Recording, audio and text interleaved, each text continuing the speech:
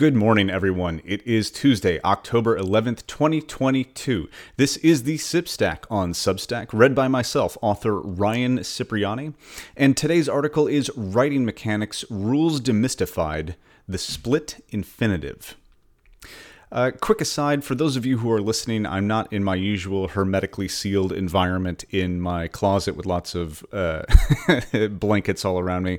So if things feel a little bit tinnier today or something along those lines, I'm just out in my living room enjoying kind of a nice sunrise as it comes in through the windows to start the day.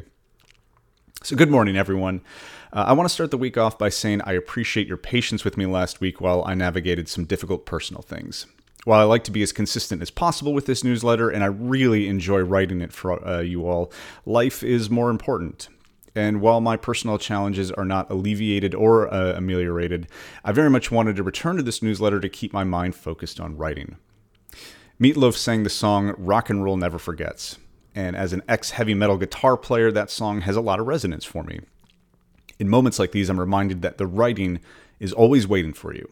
There are always new worlds to craft and new stories to tell, and I'm excited to return to those stories. On with today's lesson. The split infinitive.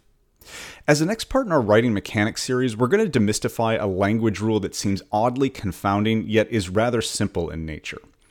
How often has the grammar program on your word processor, and an aside, you are using a grammar program, right? If not, I'll have a series about that in a few weeks. So how often has the grammar program on your word processor prompted you to unsplit the infinitive and you click through without thinking twice?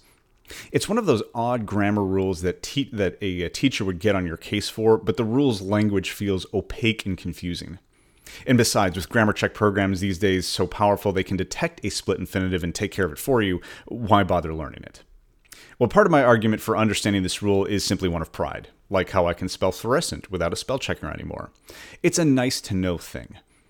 Also, as I have argued in the past, technology is not entirely infallible regarding the nuances of language. It does not quite grasp the subtleties of speech and written text, and though it is getting much better, it still struggles to identify some of these nuances consistently. And besides, even though it is slowly a vanishing possibility, you might not always have the internet to correct grammatical mistakes. You want a good laugh? I originally wrote that last sentence using a split infinitive, and I just had to correct it. Nobody's perfect. All right, so what is a split infinitive? First, what the heck is an infinitive? An infinitive is a verb in its base form with the word to in front of it. When using the verb's infinitive form, to is essentially part of the word for all intents and purposes. For example, run is a pretty common verb. Its infinitive form is to run. In the infinitive form, to run functions as a single word in the same way that running is a modified version of run that is unquestionably a single word. So why is this important? A split infinitive occurs when you place a modifier between to and the verb. You literally split your infinitive verb form apart, even though it should be thought of as a single word. For example, to quickly run. You see how quickly the modifier appears between to and run? The infinitive has been split. Temporarily setting aside the idea that the road to hell is paved with adverbs, this is grammatically awkward for several reasons. First, try reading it out loud. It doesn't really sound natural, does it? But it becomes much less clunky when you move the modifier to the end of the infinitive as you would in any other verb tense. To run quickly has a better pace and cadence than to quickly run. It gets the verb on the page faster, so the reader understands precisely what action is being taken, and then modifies it so the reader understands the unique flavor of that action. Let's take one last look at this example from a few angles to understand rule consistency. We'll start by examining another verb form. As before, let's use running. You wouldn't say run quickly ning, right?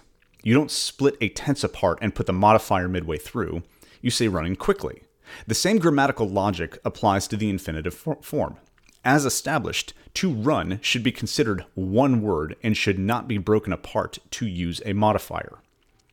Again, the discussion about whether modifiers for verbs are strictly necessary in the context of even prose storytelling is a debate for another day.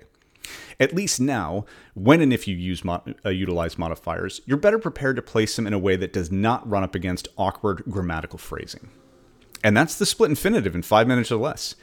We're getting into passive voice tomorrow, so get your action-minded self ready. Writing prompt. Today's writing prompt. Your morning beverage of choice, be it coffee, tea, water, or otherwise, has been switched with a potion that causes you to swap bodies with your pet or an animal outside your window. It could be a little critter like a beetle plodding along on your windowsill, or your big old hound dog. What's the first thing you do? What are your worries? What are you excited about? I want you to try writing from the perspective of having your human agency removed and being at the whims of a much larger world around you. Thanks for joining today to all my writers, readers, poets, and dreamers. We'll see you all bright and early tomorrow morning. If you've been reading along or listening lately and like these lessons, please do all those fun things like liking, subscribing, leaving a comment, etc. It truly is appreciated, and it goes a long way to help sustain this newsletter. Thanks, everyone. See you tomorrow.